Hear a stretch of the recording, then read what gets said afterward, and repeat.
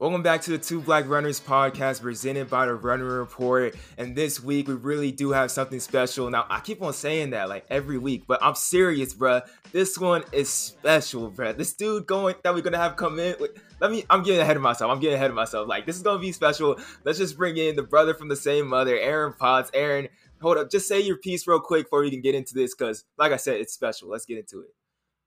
What's good?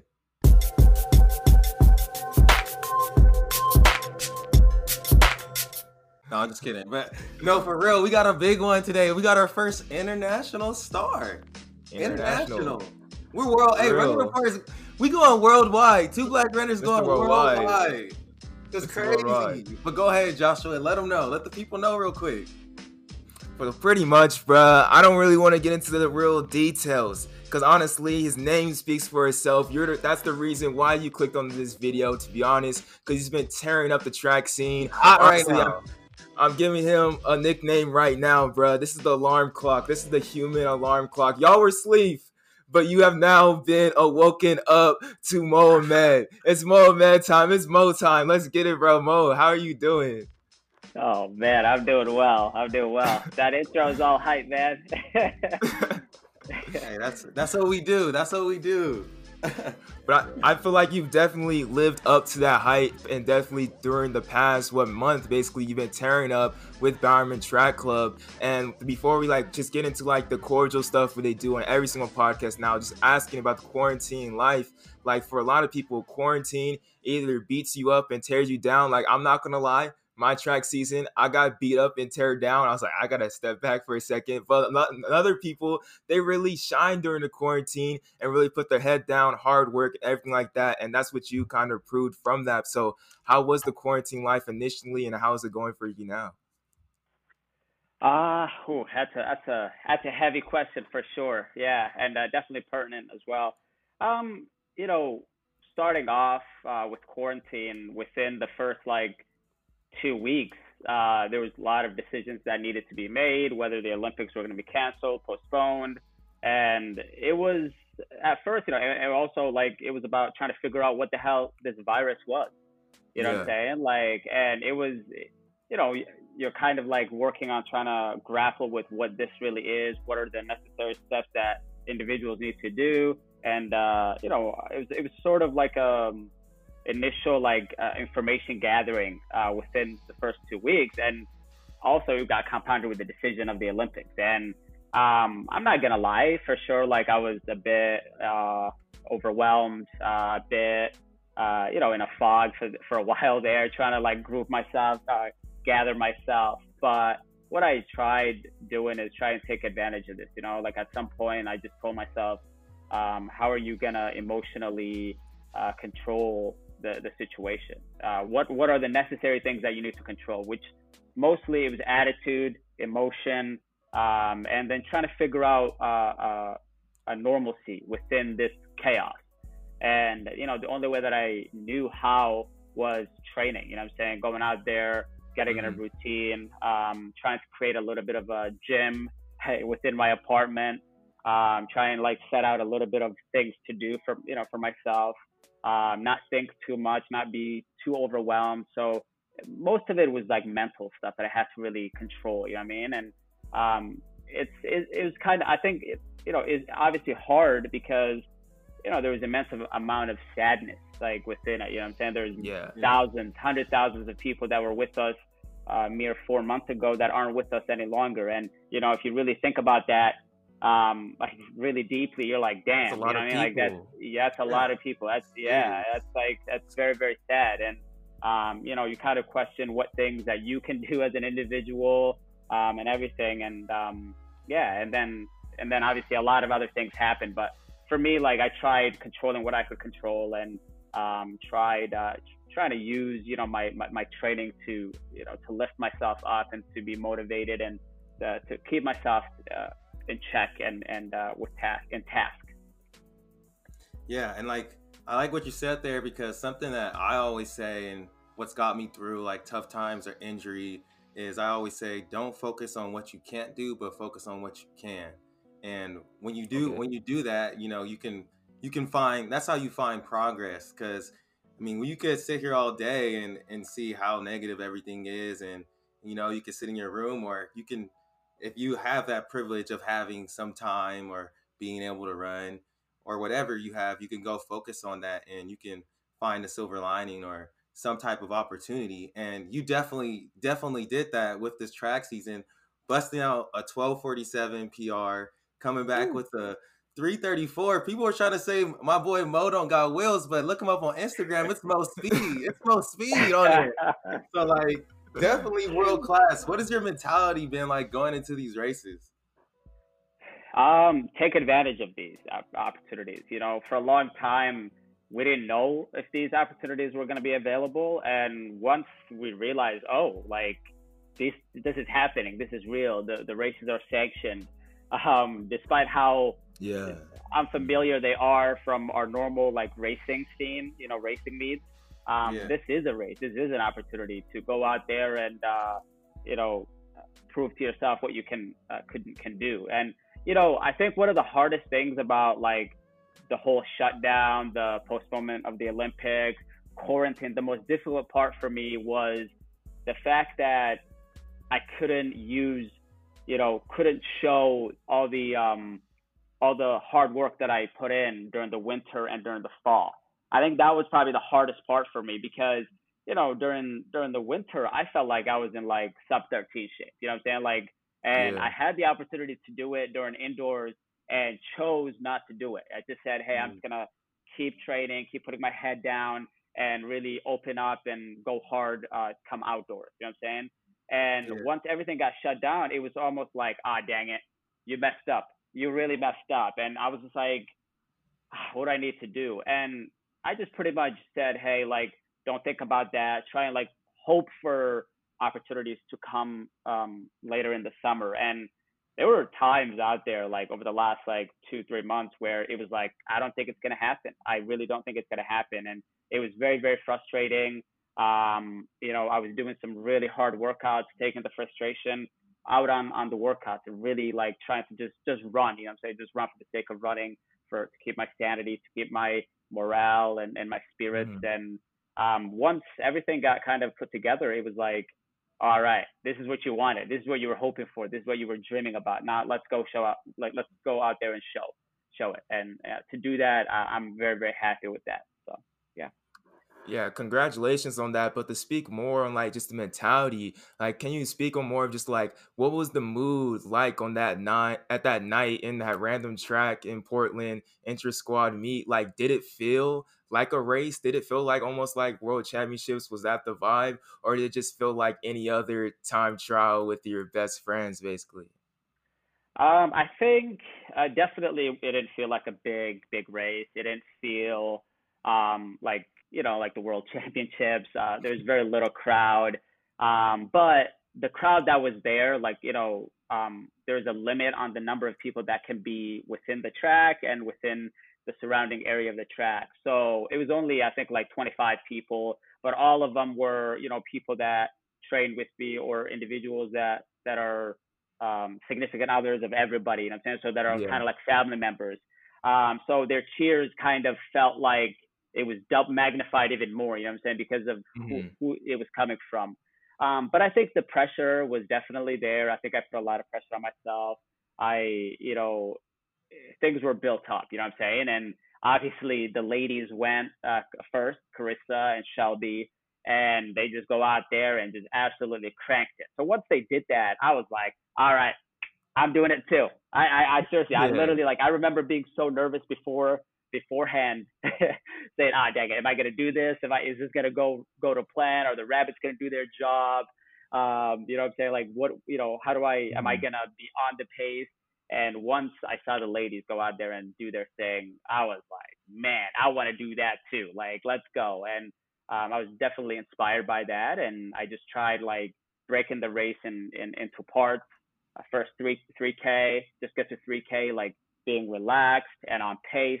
And once I realized we were on pace, I told myself, okay, you have 2 more K, break it down into Ks, you know what I'm saying? So get to like 4K. And the rabbits, I think, took me to about 3,500 or 3,600. And once I took it, I said, control aggression, like kind of slowly build it up and wind it up really, really nicely. And I'm really good at winding things up, like the wind up style of racing. And it just kind of came to me, you know what I'm saying? Like, I didn't know. I was looking at the clock. And seeing that I was on pace, I was like, okay, you're doing good. And I was kind of going into like uncharted territories for myself. And I didn't know, I was uncertain as to how I was going to handle. And I would just dip my toes in there and say, can I do this? Yep, I can. Okay, keep going. You know what I'm saying? And just kind of kept going at the 60, 59, and then tried bringing it home. So it was very, very controlled. And yeah, it was a great night. Honestly, it was a really, really great night. The wind wasn't too bad, and we just kind of took care of things, and it was a good race. 2 really good races, mission accomplished. Yeah. And after your 12:47, you came out, and I was like, I don't know, is he trying to prove a point with this 3:34? You got the world looking at you right now too, with that 15. Because when I think about your guys' team, you got, Lopez he's run sub 13 before, right? Or is that was his first time. That was his first time breaking sub 13. His 10K is crazy too. He got a crazy 8 and everything. Same with Jager, wide range, and like you're right there now from the 15 to the 10K. You're a killer. So can you talk a little bit about that 1500 race and what was like your mentality going into that one? I think I was a little bit more nervous for the 15 because of this chatter that always came with me and the 1500 meters. You know what I'm saying? And I mean, I ran like in the first race, first Bowerman race, I ran 3:39. So I was like, okay, sub 3:40 gone. You know what I'm saying? Now it was like, okay, how fast can you run? You know what I'm saying? And the one thing that I was a little bit uncertain about was how my body was going to feel coming off of the 5,000 meters. Yeah. So over the days leading up to this 15, I was very, very cognizant of and deliberate about like my rest, how I ran. I was really like running slower. I was trying to slowly build, be relaxed, try and like sleep. I was having a hard time sleeping, to be honest. It was kind of hard just being back on like, sea level and stuff. And obviously a big moment like that, the 12:47 was, it was kind of hard for me to be relaxed. I tried really, really hard to be relaxed. And the 15, I was just like, Lopez, the boy was rabbiting us, and I said, take a good advantage of this one too, and same thing. Like I was like, break it down into whatever, read the race.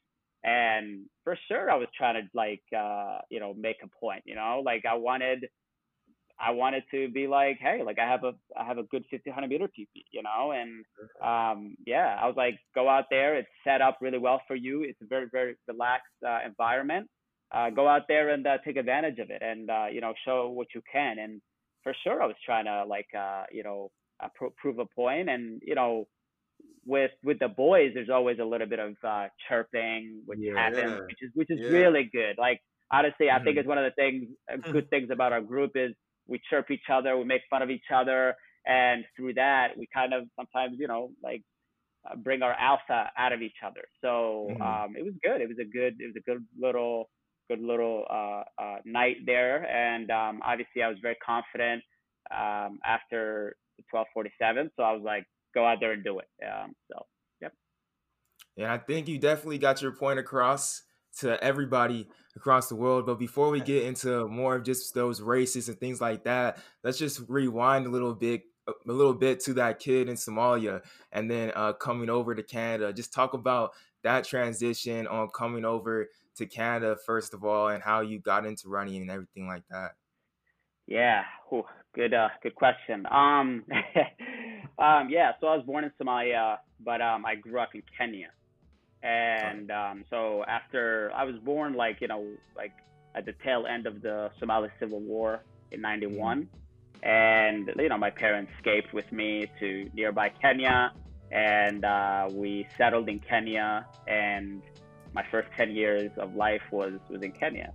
And then in 2001 we moved to Canada, and it was like moving to Canada was culture shock. It was a lot of those early years that I lived in Canada, like were adjusting, adapting to life, figuring out what there is to do. And as a youngster, you know, you get it's very cold. Yeah, very very cold. The snow. Yeah, absolutely.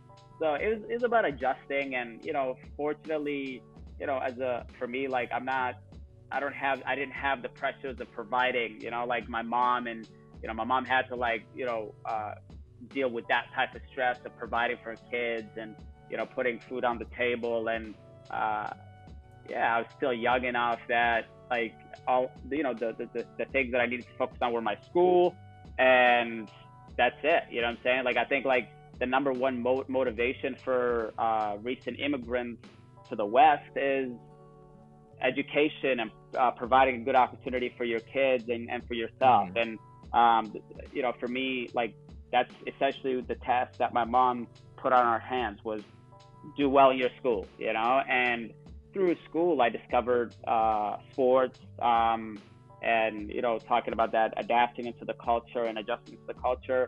The one thing that we did do and that did help us was sports. You know, like it's through playing with people and talking with them and yeah, kind of battling with people that you create connections and friendships. So sports kind of helped me with that. And when did I discover track and field? I would say I discovered track and field through watching track and field on CBC, which is kind of the BBC of Canada, the ABC of the United States. And it was always on like during the week on Saturday and Sunday, it was always on the Golden League back then, the Diamond League now, but the Golden League back then. And we kind of watched, you know, Ethiopians, Kenyans dominating, and me and my brothers. And I don't know, we were kind of inspired by that, you know what I'm saying? And we were really into all kinds of sports, track, basketball, soccer, a little bit of hockey. And, you know, the 2004 Olympics were probably the first time that I was like, man, that is very cool. Like watching Bekele and Gebre Selassie. I don't think Gebre Selassie was there. Maybe he was. Kipchoge was there. Eliud Kipchoge, Hisham Al Garouj, Bernard Lagat.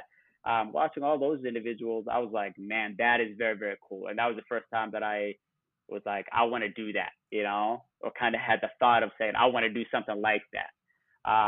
But early on, I really wasn't. I didn't have enough success in middle school. It was once I got to like high school that I you know, discovered that I had an ability, that I had a little bit of talent, and that I started shining a little bit. And yeah, it was through high school that I really found track and field and really adjusted to it and dedicated myself to track and field. So yeah.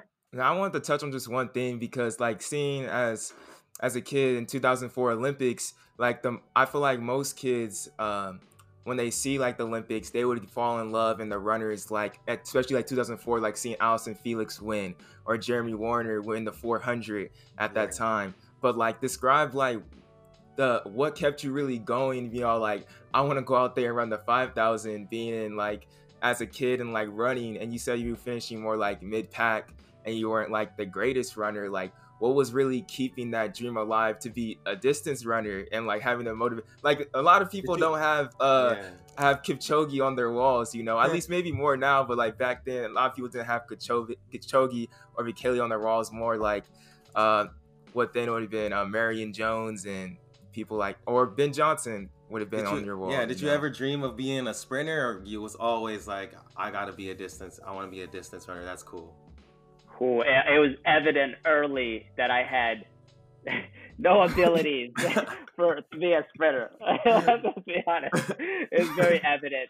It's actually funny, in grade 9, or actually grade 8, I qualified for our district meet. So it's like, I think the highest that I competed in middle school was like our district board, like it was essentially Niagara Falls, Fort Erie, St. Catharines. It was like maybe like 4 cities, the school board So that was the highest level of competition. And I made it for the 1500 meters. I made it all the way there for the 1500 meters. I was probably like 7th, 8th, towards the back of the pack. But our 4x1 team qualified, and they were freaking good. But like the day of, literally the week of the meet, there was this what was it, like end of the school year trip, and it was in Quebec, Montreal. It's very, very, it's very nice. It's like 7-8 hours away, and one of the guys on the team went on this trip, so he wasn't at the meet. And the rules were that you can't just replace him with a random individual. You have to replace him with somebody at the meet. And the person that happened to be was me. We need you. Yeah, so you have these guys, 3 guys with high hopes of doing really well, and then you have this 1500 meter guy, this skinny, just so skinny. I was so skinny, so scrawny kid, and they put me on one of on that leg, and I was like, oh my god. And they put me on the first leg too. I'm like, oh no, this is not good. They should have built the lead up or something. They should have put you anchored. Yeah. Yeah, that's what I'm saying. I told them this. I was like, yo, I need a little bit of a cushion, something, you know what I'm saying? And I'm like, no, we want to chase, you know what I'm saying? We want you to start. So I started, and boy, I got left behind, man. The guys are just looking at me like, what happened? Like, I'm like, I told you. Like, so yeah, so no abilities for sprinting. I was really, really inspired by, the battles of Hisham El Guerrouj, Kenenisa Bekele, Salashi Shaheen, Lagat, all those guys, you know what I'm saying? Like 15, 5, 10 were like really, really inspirational to me watching in the 2004 Olympics. Obviously, like I had immense amount of respect and love for Allyson Felix, Sanya Richards-Ross, everybody, honestly. Like the Olympics are, it's just not just track and field, it's like other events as well, so I was really obviously really, really in love with the water sports as well, kayaking, canoeing, rowing. So I would say 2004 Olympics was an event that I absorbed and imbibed the whole entirety of the games, of the 3-4 weeks that the games were. And I was just like, man, I remember just running around my basement, you know what I'm saying, after watching some of those events and just saying, man, that was so inspirational, So yeah. Hey, Joshua used to do that. I'll be doing 4x1s in my hallway just by myself. That's all the time. That's track meets. Hey, I loved it. That's awesome. Also, yeah. I wanted to ask, so through high school, you started seeing a little bit of success during club. Was there a moment during that time where you're like, dang, I'm really good at this, I can get a scholarship and run in college and do this? Yeah, so the club that I joined had history of producing a lot of NCAA athletes. Okay. So there was a precedent for me to follow. And the coach was within, I think months, maybe even right middle of that first year of being in the club, was hey man, you're good, you could, you can go to the NCAA, and for me, I was always trying to be being humble, not getting ahead of myself. Obviously people chatting, putting those words in my head, I started dreaming about that. And I would say once I realized that I had it, that dream could be realized, it was probably 2007, 2008. Grade 9, 10. I was good, but I was somewhere in the middle of the pack in my my province, provincial meet. OFSA was this huge, it's a 3-day meet. It's one of the biggest high school meets in North America. It used to be the biggest high school meet in North America until Texas came along and did it bigger and better. Texas always does things. But I ended up winning, the provincial meet in 2000 cross country in 2007. And then a few months later, I made the Canadian junior team for World Cross Country. So through that, I had the exposure, like I got exposed to international competition. And there's so many scouts out there. There's so many university coaches out there. And, I started getting the letters from all these universities, emails from these universities. And I was like, okay, so there's a chance. And I tried, fulfilling all the requirements that I needed to do, standardized tests, but also keep training hard and trying to accomplish, what I can accomplish within the opportunities and the competitions that were available to me. So, yeah. Then after that, like, when you got that letter to Wisconsin, what really stood out and what made you want to go be a Badger? Actually, when I got that first call from University of Wisconsin and Mick Byrne, he had actually started recruiting me when he was still in Iona. So Iona was like this very, very, distant cross-country program. So he was there for, I think, like 20-something years. So he started recruiting me for Iona. And then all of a sudden, my end of my junior year, when officially I could be recruited and talk to universities, moved to Wisconsin. So he calls me and he's like, hey, I think you remember me. I'm with Wisconsin now. I want to recruit you and stuff. And I remember telling him, I was like, I'm not interested, because I was kind of sick and tired of, the cold Canadian winters. And I was hoping to go somewhere warm, to be honest. I was wondering that. I was going to ask you that. Yeah. So I had dreams of like going somewhere warm, like Florida State was a program that I had in my mind. And I don't know, like I just kind of talked to him a little bit more. I talked with a lot of individuals. Simon Byru, who is a Canadian legend, NCAA legend, University of Wisconsin legend, two-time NCAA cross-country champ.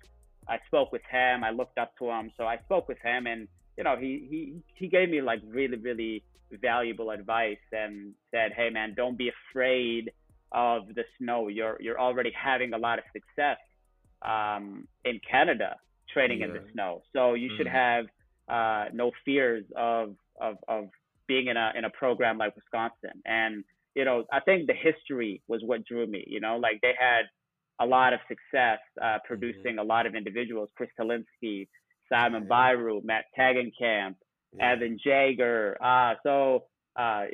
Tim Nelson. It was just like, if you look at the history of the program, they had a tradition and pedigree for producing distance runners and would always attract the best distance runners. So I was like, I want to be part of that. I want to go at that legacy and try and contribute to that legacy. So, and it's also a great academic school. So I was like, okay, man, like, you're already having a lot of success in the winter. Don't fear. You're gonna thrive. It's gonna be fine. Go out there and try and see what you can contribute to this excellent program. So, if it ain't broke, But I also wanted to ask too, like, what's interesting about you is, I mean, you were Somalian, you grew up in Kenya for 10 years, then you go to Canada, then you go to Wisconsin, now you live in Portland. And even as you were saying earlier, like when you started running track, you started like traveling more around Canada, seeing all these different things. We wanted to touch on this earlier, but like, how has that kind of like shaped you and your worldview, and what's been your experience being like Black, being Muslim? Like, how was that like going to Canada to the US? What were some of the things that, I don't know, you thought about Canada or America before getting there, and what's your experience been like? Yeah, I would definitely say, like you said, mentioning all the places that I've lived in over the last several years of, my short life, obviously. I'd say like I'm a nomad. Like I really, like I go from one place to the other, and I try and adapt. And I think the biggest, one of the skills that I think I have is adapting. I adapt really, really well to whatever environment that this has just kind of been like the experience. Like I've adapted really well to every environment and every place that I've lived at. And, obviously like moving to Canada, it was early, it was like first few years was just like adapting. How can you adapt? How do you can fit into it? How can you forge a sense of community and a belonging within that environment that you live in? And I felt like I did a really good job. Some of it I was kind of sheltered, and I would say I used the sports to kind of broaden my sense of perspective and sense of possibility, because I was traveling outside of the city that I grew up in. I was I was during the summers and for competitions throughout the year, I would leave my city, leave my friends behind, and I would expose myself to different things, different cities. And so I was like, oh, this is what it feels like to be outside of my city. So these are other opportunities. So I use that. I use sports from that perspective. And then I think in other ways, when I was within my city, I think, I don't know, like I use the whatever community that I have, the Muslim community, Somali community, to try and kind of create a sense of community and kind of, which I think in some ways it was sheltering and trying to like fit into it. So I kind of was using that through the first years. And then once I moved to Wisconsin, I think sports was obviously there. The main reason I was there was for the sport. So obviously you're suffering with the individuals that you're training with every single day. So through suffering, you build a sense of camaraderie and friendships and a sense of, oh yeah, we're the same. You know what I'm saying? To a certain extent, and we're also kind of had the same goals, right? So there's that sense of bond that gets created. So I was there for the sport. And then the academics, I think the academics was very, very interesting because it's a very difficult university, but predominantly white. So within being on campus, I think I felt overwhelmed at times because there was no people of color. It was very, very difficult. And I didn't realize how much of a need and that I probably like being in a seeing people of color and hanging out with people of color, like how much that is a need, you know what I'm saying, for a person, you know what I'm saying? Like I kind of like didn't realize how important that was, you know what I'm saying? Like when you're young, you're naive, you know what I'm saying? You don't know what things are, you know what I'm saying? So like in Canada, I didn't really take things seriously. I didn't really question things. I probably saw racism. It's very subtle, you know what I'm saying? Like I just didn't pay attention to it. But, at 20, 21, 19, 20, 21, 22, you're realizing, oh, this is the world, you know what I'm saying? And some ways it's comforting to be with people like you, to see people like you. So I think I was overwhelmed a little bit in my classes. I was the only person of color. So in some ways, I had to kind of be the placeholder, the representative for spokesperson. A spokesperson for people of color, and I was overwhelmed. You know what I'm saying? Like I couldn't turn it off. You know what I'm saying? Like because you have to at some point take that. I took it seriously. I'm kind of a serious person, so I was like, okay, like people have this question, like how do I articulate it in a beautiful way for people to understand, to be a representative of my people. And it was exhausting, honestly, because it's like I'm doing that in the classroom, I'm doing that outside of the classroom, I'm doing that in my apartment. Where's the rest? You know what I'm saying? And so I think I was, you feel like black, and you know what I'm saying, I felt like that. But I think I also always had sports. And sports was, I'd go on a run, I think about these things, and I don't know, there's something good, therapeutic about going on a run with your thoughts and just kind of coming up with things. So I used that, and but I mean, Madison was in many ways like a progressive city. I didn't really experience a lot of racism. I mean, I've been called the N-word a few times, you know what I'm saying? But like, which I mean, it's hurtful. Obviously, it's hurtful. But like for the most part, like fairly progressive for the most part. So yeah. I feel like I really wanted to hear your perspective. Just like we had Amdi Hamid Nir on. He's Somalian too, and we talked to Will Clay. He's from Sierra Leone, and I always feel like it's very interesting to get the perspective of someone that is like black, but like from outside of the country, like especially like for you, like you know, coming to Canada and then coming to like America to feel that, because I feel like every black distance runner kind of goes through that. Like I wouldn't say I went through it to the extent you did, but I'm saying like for me at least, like I always felt like I was like cultured and like able to adapt, because you're so used to being the only all the time. And like wherever I've gone, like I've always been able to just like fit in, and people are like, "Oh, you're so nice," but it's just like you're just so used to being like in that awkward spot, and you gain a skill from that. But it's also unfortunate because it is like now, like this is my first time like really having like a black roommate right now, and it's like it's way different, and it's way different, and it's like and it's important for those, it's very important for to have those things. But going back to Wisconsin, one thing I wanted to talk about too was like that 2011 championship team you guys had. That was such a great team, and I could tell that you're a great teammate. So could you just talk a little bit about what you guys had?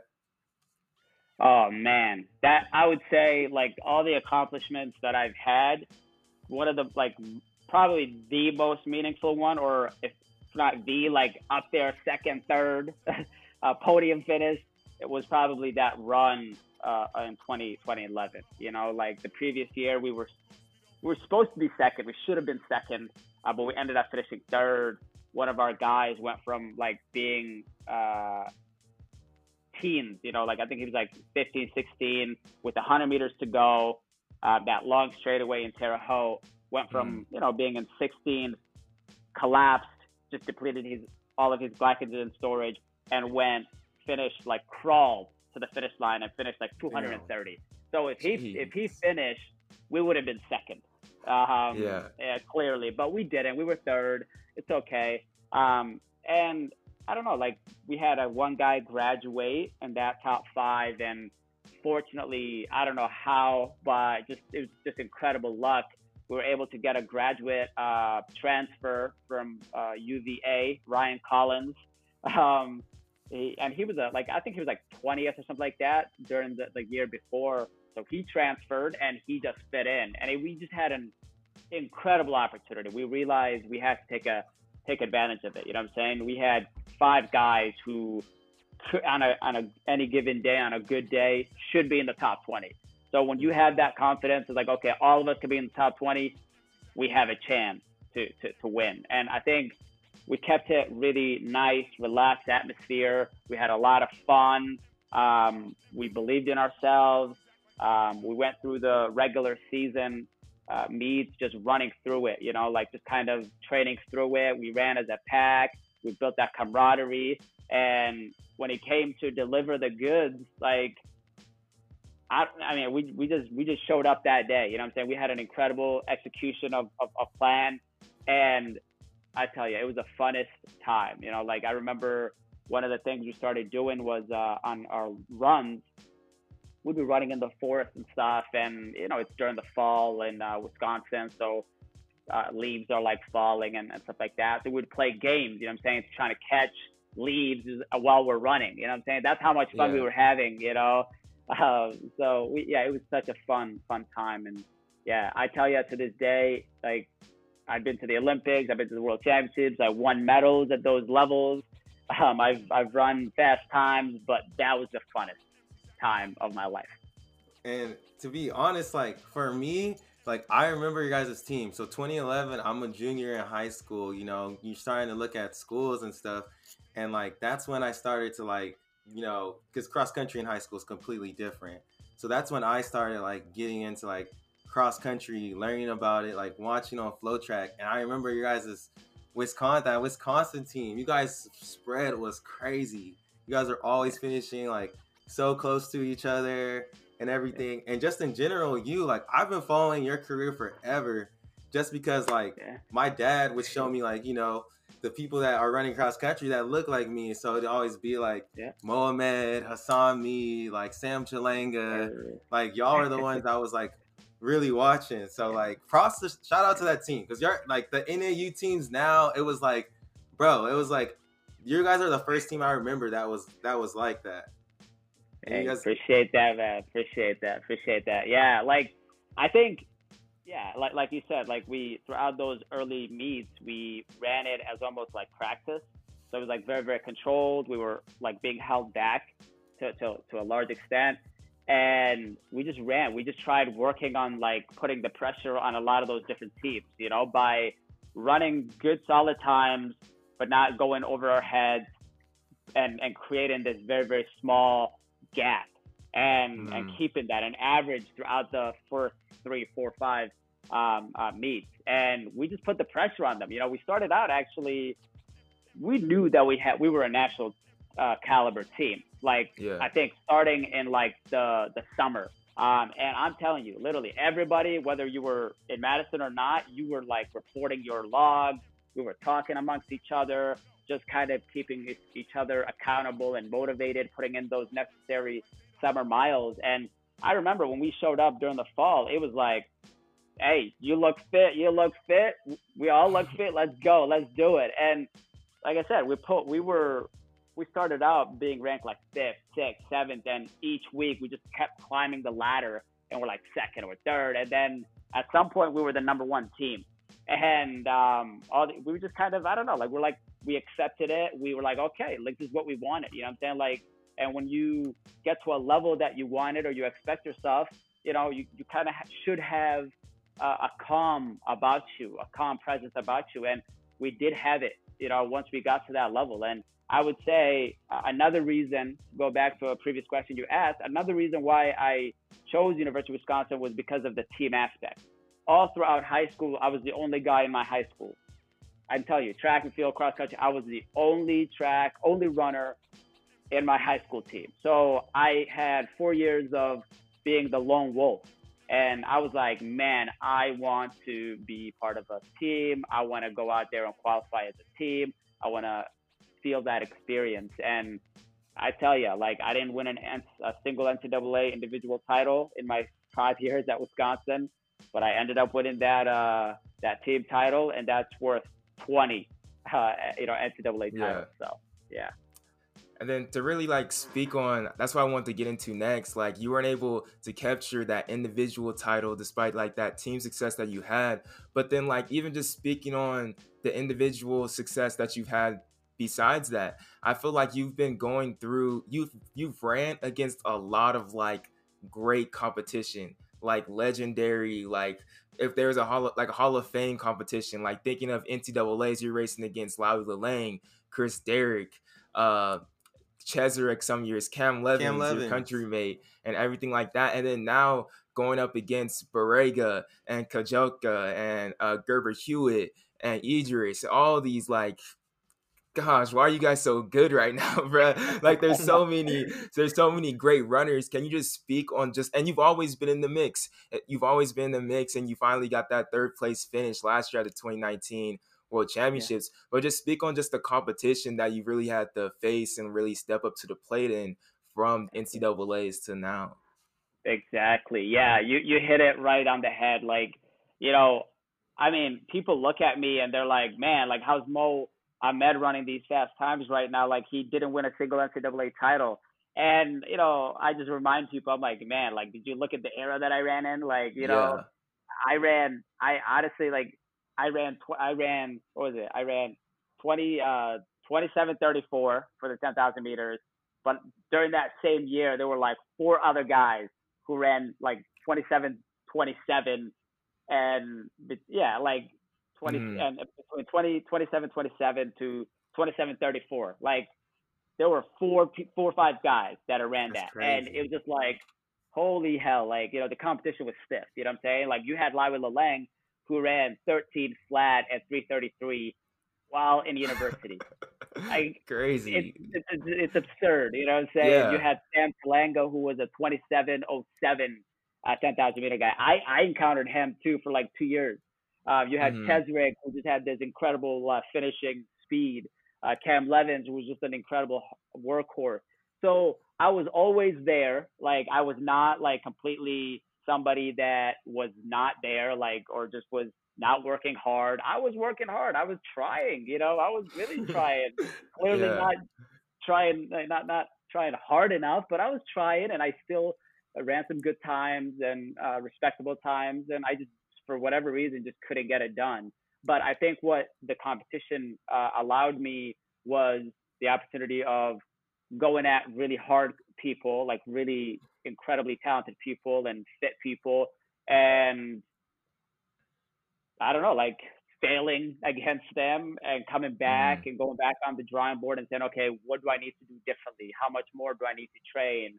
And gradually going through the various different levels of development. I think that's what that helped me to do. And once I came into the professional level, like I felt like, yeah, there was a lot of unfulfilled potential. I felt like, and a deep motivation to try to prove myself even more. You know what I'm saying? Because I didn't really have a great NCAA success. I ran some good times. I was top 10 in the world. I was an Olympian as a junior.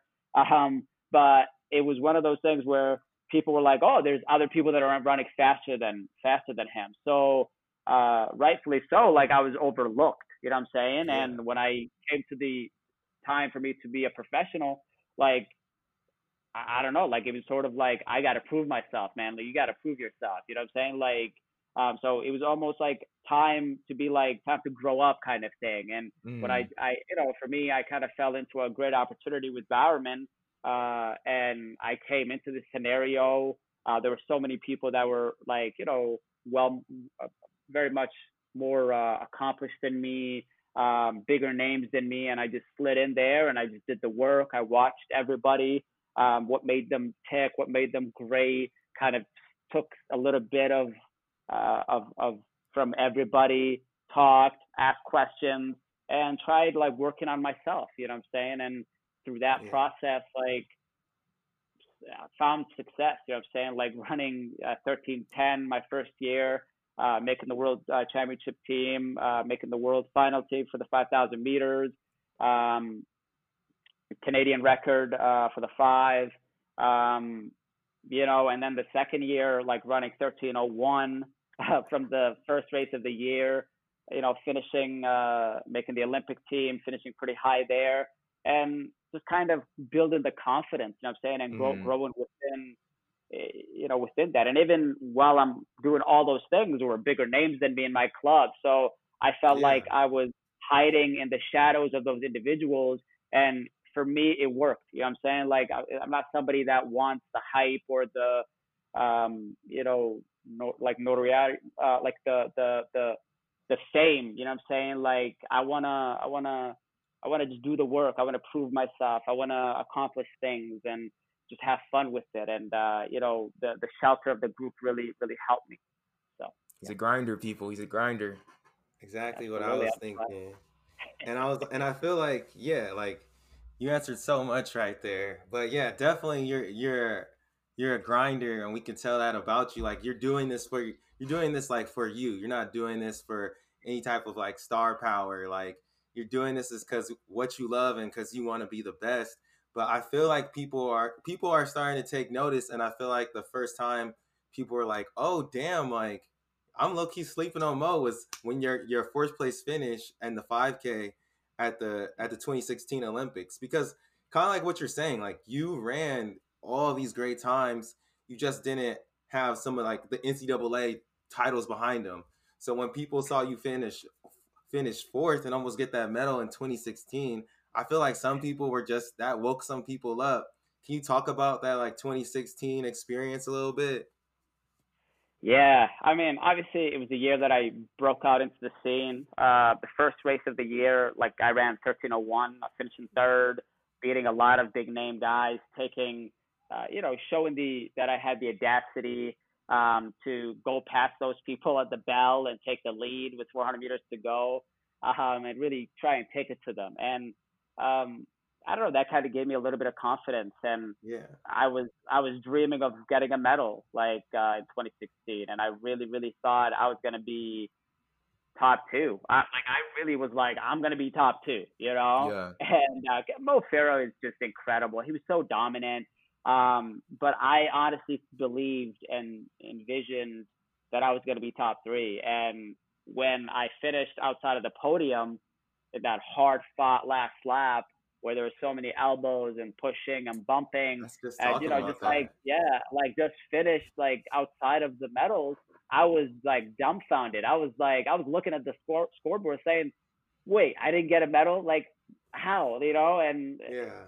I don't know, I remember just breaking down a little bit, crying after that race because I so wholeheartedly believed that I was gonna be in the podium, Yeah. and but I think like that gave me incredible amount of growth. I remember leaving the track, meeting my coaches, Pascal and Jerry, and telling them, man, I was, I like just by that one race, I became 100 times more the athlete that I was than before that race. You know what I'm saying? I literally said that. So I was like, man, like I grew so much, just by that one experience that I can rub elbows with those individuals, that I can, like see the Kenyan singlet and the Ethiopian singlet and Mo Farah and not be bothered by that. Yeah. And so that created a comfort Putting level Canada and on the map. Yeah, absolutely. And that's the other thing is putting Canada on the map is just like, hey, I'm here too, and just kind of growing with it. And 2017, I finished kind of about the same place that I did in 2016, just outside of the medals, but I still fought very, very hard, and it was kind of another painful learning experience. But I would say over the last several years, going back to the drawing board, that is something that I've come to love. You know what I'm saying? You have to lessons. Yeah, you have to take the lessons. You have to go back to the drawing board. You know what I'm saying? At the beginning of the year, you're like, okay, these are the plans. These are the goals. This is how I'm going to try and accomplish those goals. And, it's there. At the end of the year, you're like, okay, did I accomplish what I set out to do?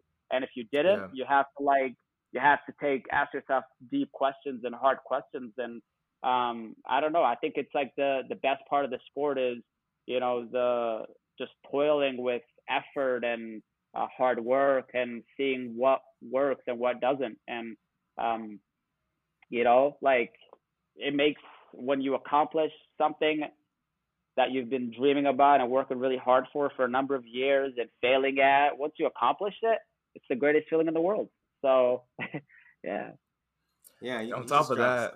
Oh, go ahead, Joshua. Well, I want to talk about these elbows, bro. I want to talk about these elbows and the physicality in this 5K. I was rewatching these races this morning to get prepared. First off, let me say this real quick. Why, when they doing this pan on the start line, why ain't they stopping at you? I'm just like, what's going on? They really sleep, but they will next time. Just shout out to MVC. I know MVC execs are listening right now, and they're gonna fix that next time. But then. Just speak on these elbows, because you mentioned it in 2016. Like you guys, I don't know who was at the end. You were really like battling with elbows a little bit, like last 150. Then last year at 2019, like you were getting clipped by Jacob and Chelimo, like going in like last 800. Like you almost fell going into the last 400. Just speak about the physicality and how much like this low key. This is a combat sport, right? At some point in the 5K. Your boy Lopez about to fight people. Yeah, man. If I had those muscles, you know what I'm saying, I would be wanting to fight too. No, man. Last year, distance running in general, it's bumpy, man. It's very, very bumpy. At those slower paces, very tactical. When the races become very tactical, there's a lot of elbows. There's a lot of pushing and barging, and everybody wants the same thing. They want to finish the top three, and everybody trained really hard. So you just have to acknowledge that, and whatever blows and punches and elbows that you get, just take them in stride. And I think in 2019, I had the experience from all the previous years, and I felt like I was fit, I was ready, I was primed to get a medal and deliver my first medal. And biggest thing I wanted to do was execute. Like I put in the work. It was like execute the plan, stay to it. And when I was getting like barged and clipped from behind, one thing I was asking myself was like, did you fall? Like, are you on the ground? No, you're not. You're still on your feet. Keep moving. Yeah. So I didn't give myself enough time to think about what the hell, why are you pushing me kind of thing. You just gotta take those hits and keep driving to the finish line, and that's what I did. So yeah, it's good. But I mean, yeah, track and field and distance running is the combat sport. Bro, yeah. and distance runners are really like competitive because like people don't understand too. Like distance running, like especially when you get to like 5K, 10K, like or any distance, I guess it's like almost like a very extreme sport. So these people are like very, very competitive, and it's like my will versus your will, like in a race, sprinting at the end. So like I know these dudes are skinny, but these dudes get really mad. Yeah, they want it. They want all that smoke for sure. But it was definitely super exciting watching that 2019 race. And like, I was rooting for Chelimo because he's US. But like when I saw you get that third, I was like, hey, I'm cool with that though. I'm cool with Mo getting that. I was hyped off that. Yeah, definitely. Like, I felt like I deserved it. You know what I'm saying? All those years of coming short, like, yeah, to deliver it.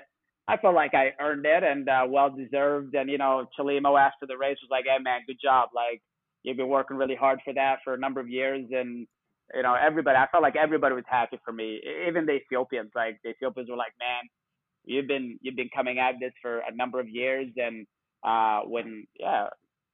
finally you did it. You've arrived. So everybody is we're very competitive, and obviously everybody wants to win. But I think at the end of the day, like at the end of the race, like you give everything you have, and you have to, be a good sport about it, and dab everybody up, and lick your wounds, whatever they are, and just try and say, hey, like let's go at the next competition. So yeah, it's hard, man. Like distance running is hard.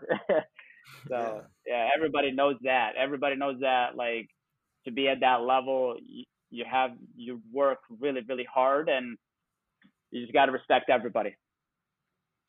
Yeah. And then before we get to these closeout questions, we didn't ask these questions in the beginning because I think we really wanted to get into the race like right away. And we already touched on it a little bit before, but just like, what was your feelings like towards like, we had the quarantine, but then on top of that, we had the injustices going on in America and really just seeing that amplified the entire world.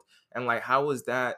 You're just feeling of George Floyd, or Ahmaud Arbery, then George Floyd, and Breonna Taylor, all these names coming up. Like, what was your reaction to all of this?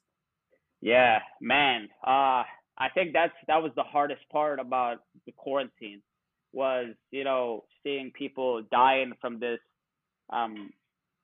unknown, like this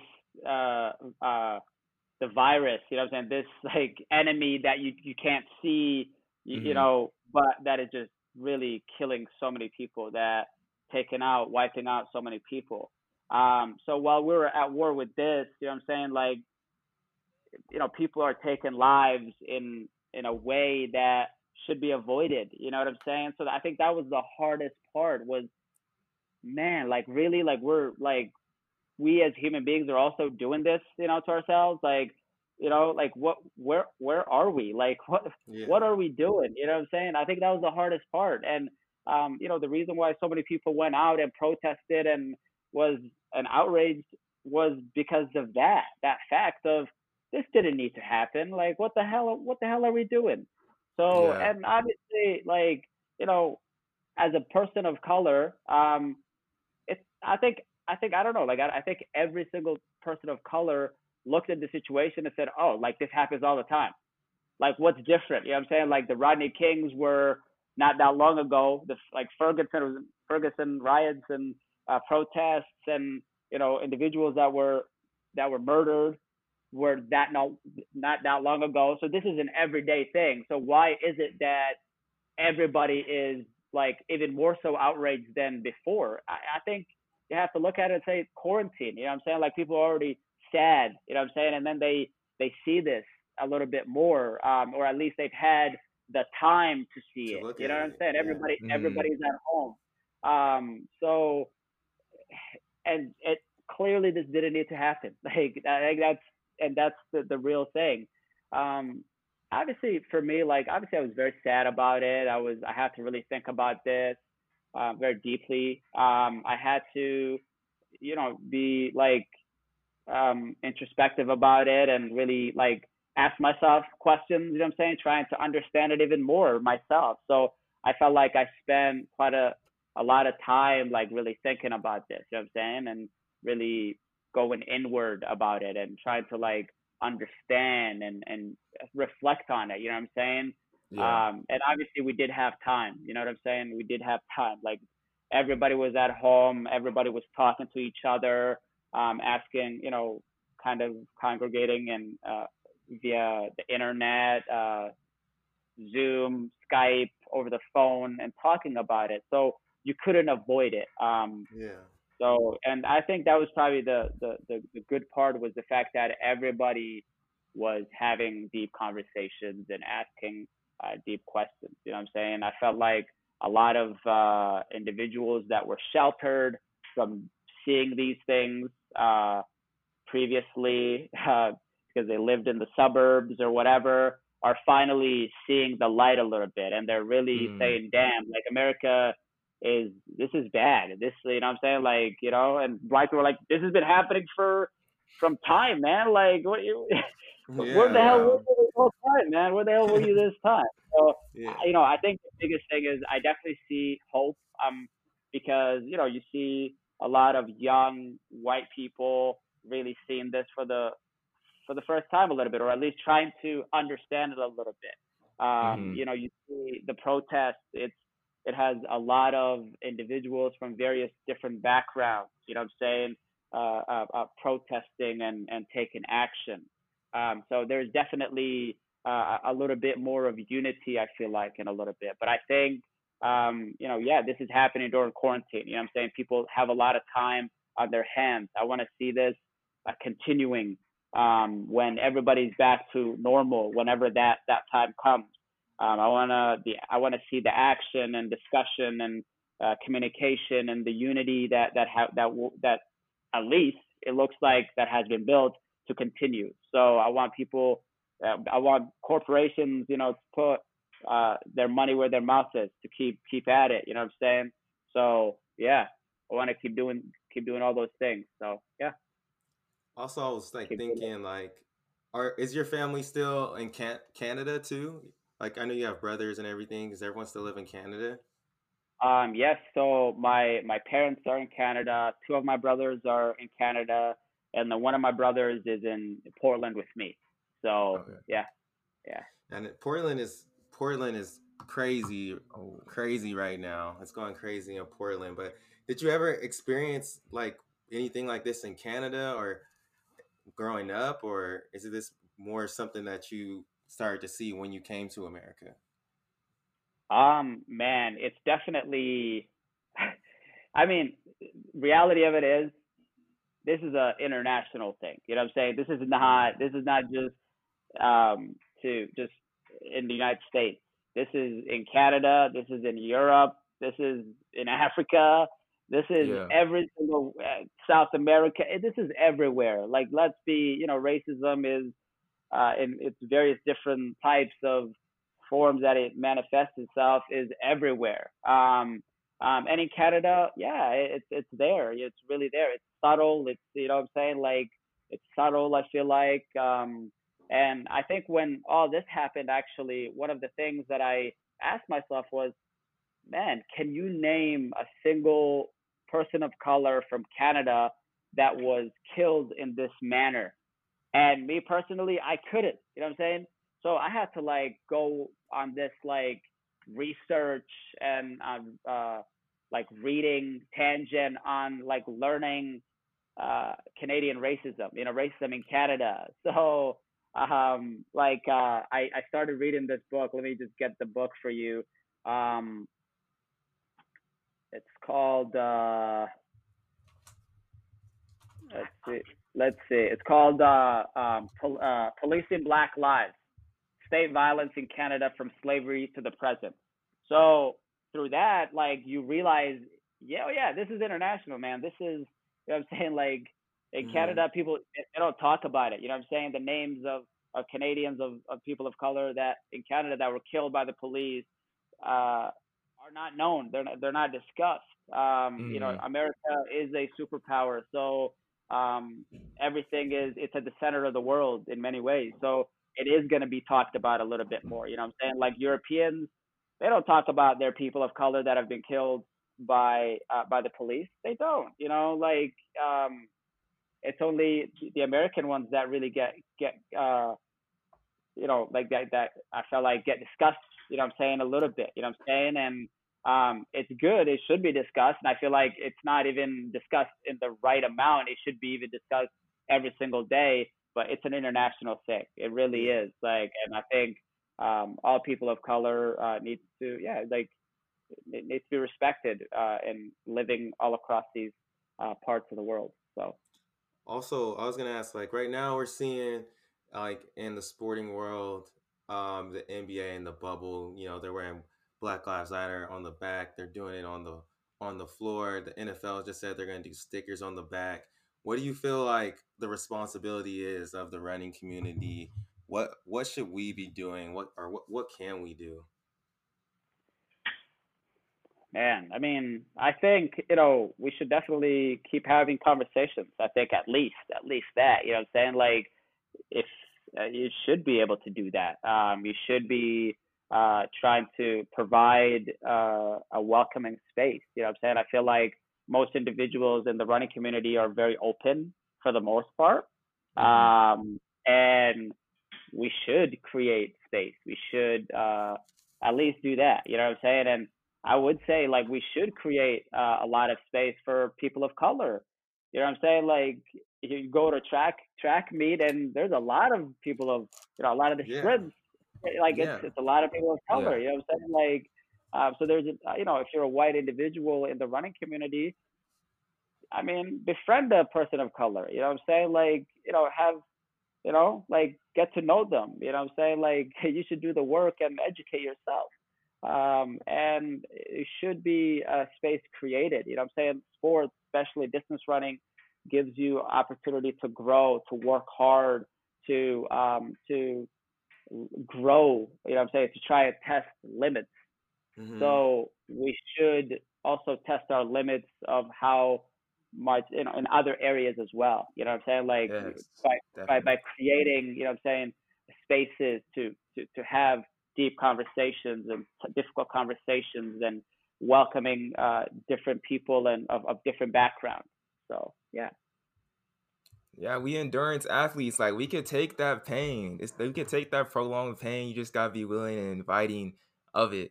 But with that said, like, this is a really valuable conversation. We're getting a little long, but so let's go on to the closeout questions and get right to it. Yeah. But this is definitely a valuable conversation. I hope you guys listen all the way up to this point and continue listening as we close out. Before we get to that, though, my brother, I always ask people, like, what should I ask? When we have someone on, I'm like, what should we ask him? Who should we ask? What should we ask her?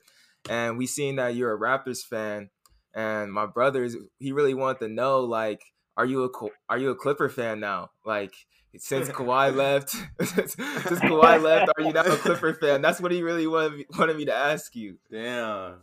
Man, listen.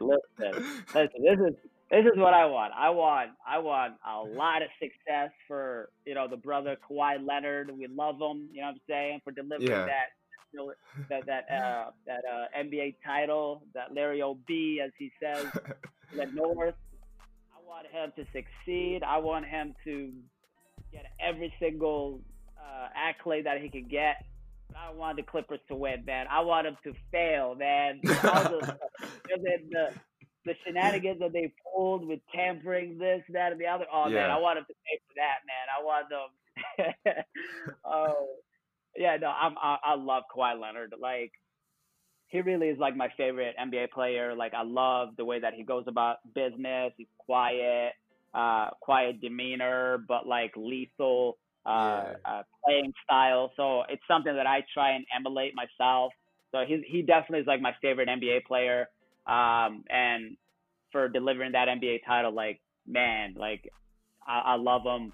Yeah, Toronto Raptors every single day, all day. And now that we got one title, I feel like we can get another, and hopefully we can get Giannis in 2021. Whoa. Yes, sir, man. Come on. Hey, don't sleep on the Raptors this year. I really think you guys may make it out the East, to be honest. I don't trust Giannis to bring the team by himself, like out the East. Well, I hope he doesn't. I'm hoping the Giannis, they have this regular season success. Yeah.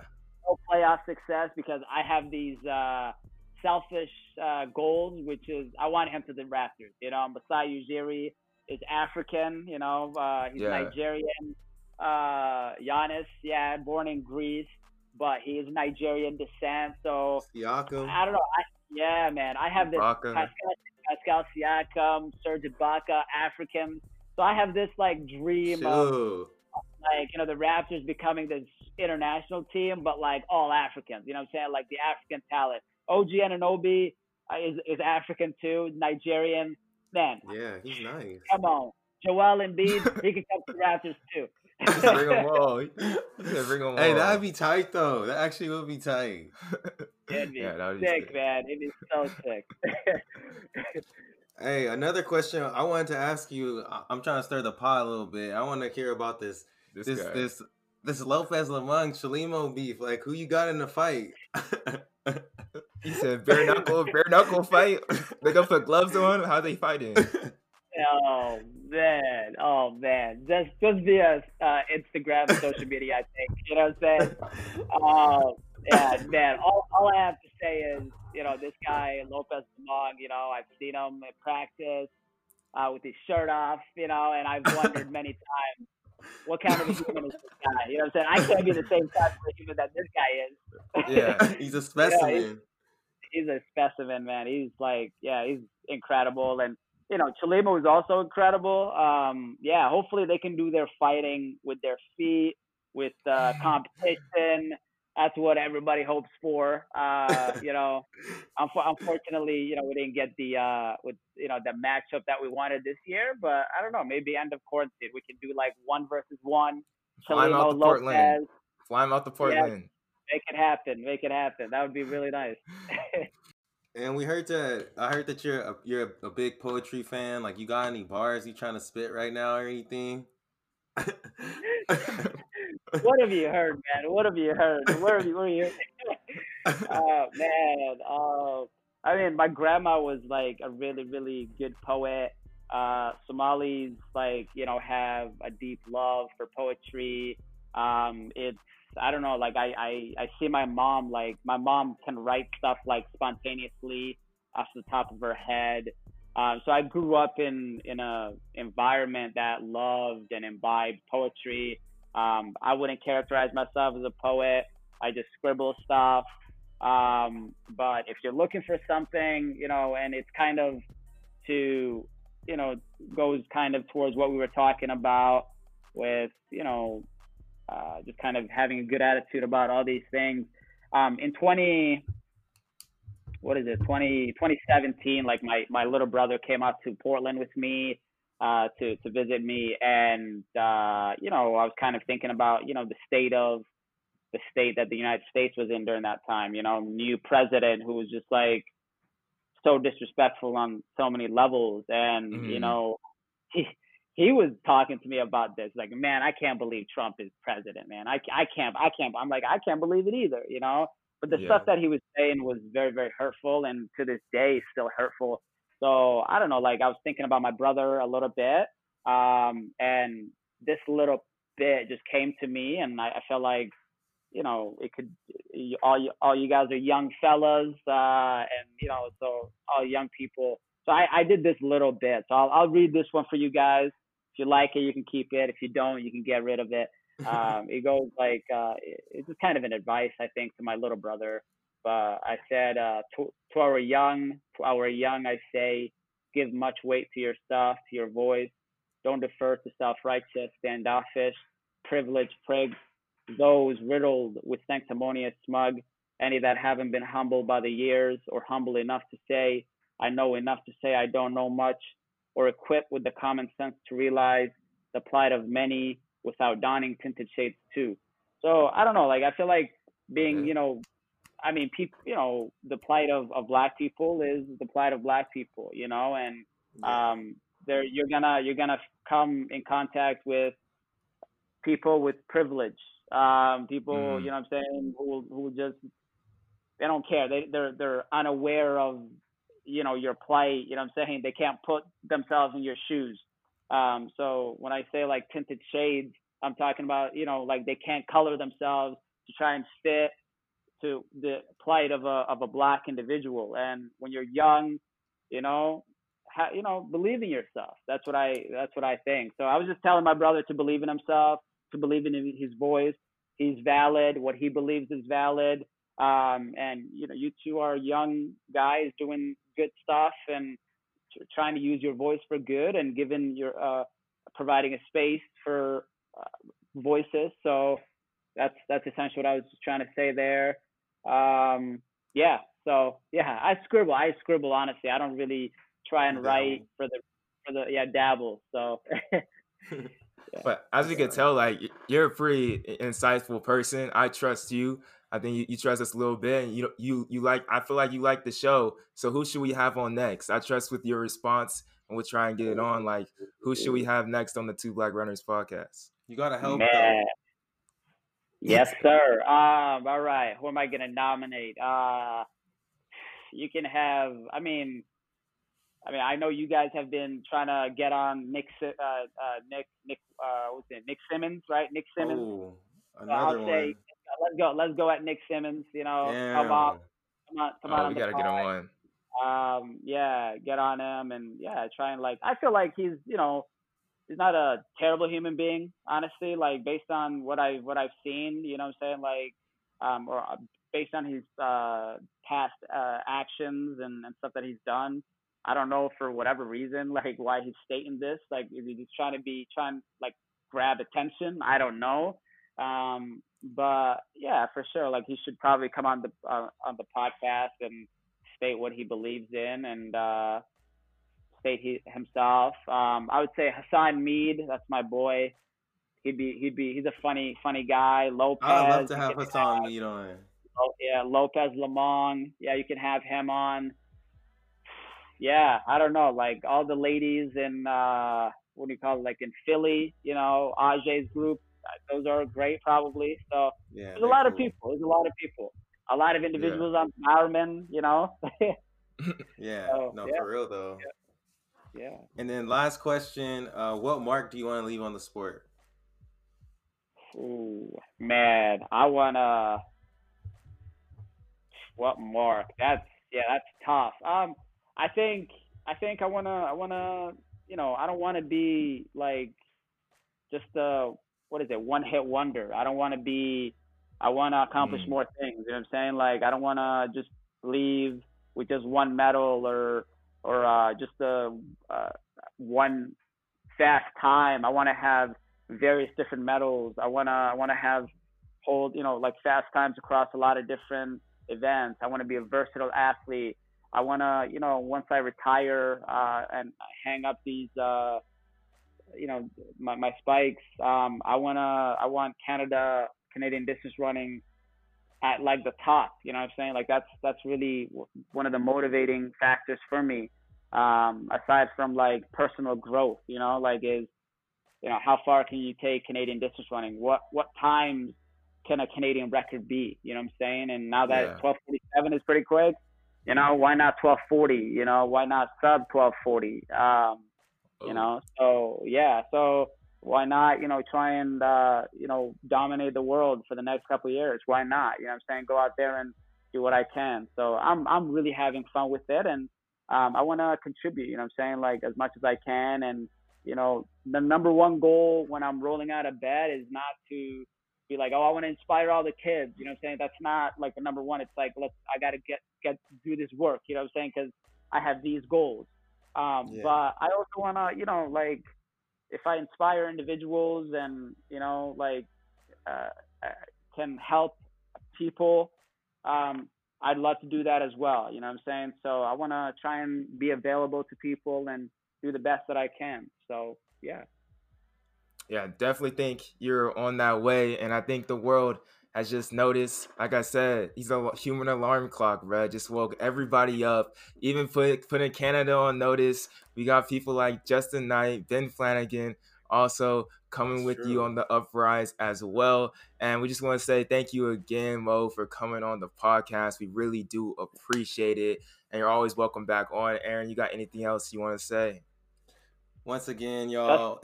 Justin Knight. That's another guy, man. Hey, can you beat him in a basketball game, though? Can you beat him in a basketball game? He claims to be. Oh, this is a good question. This right here is a good question. You talking a lot.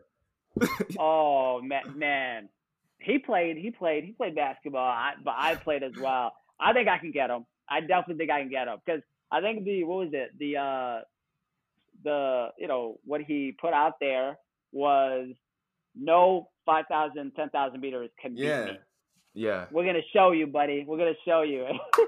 We're gonna set it up. He doesn't know that there's a lot of other like guys that played ball.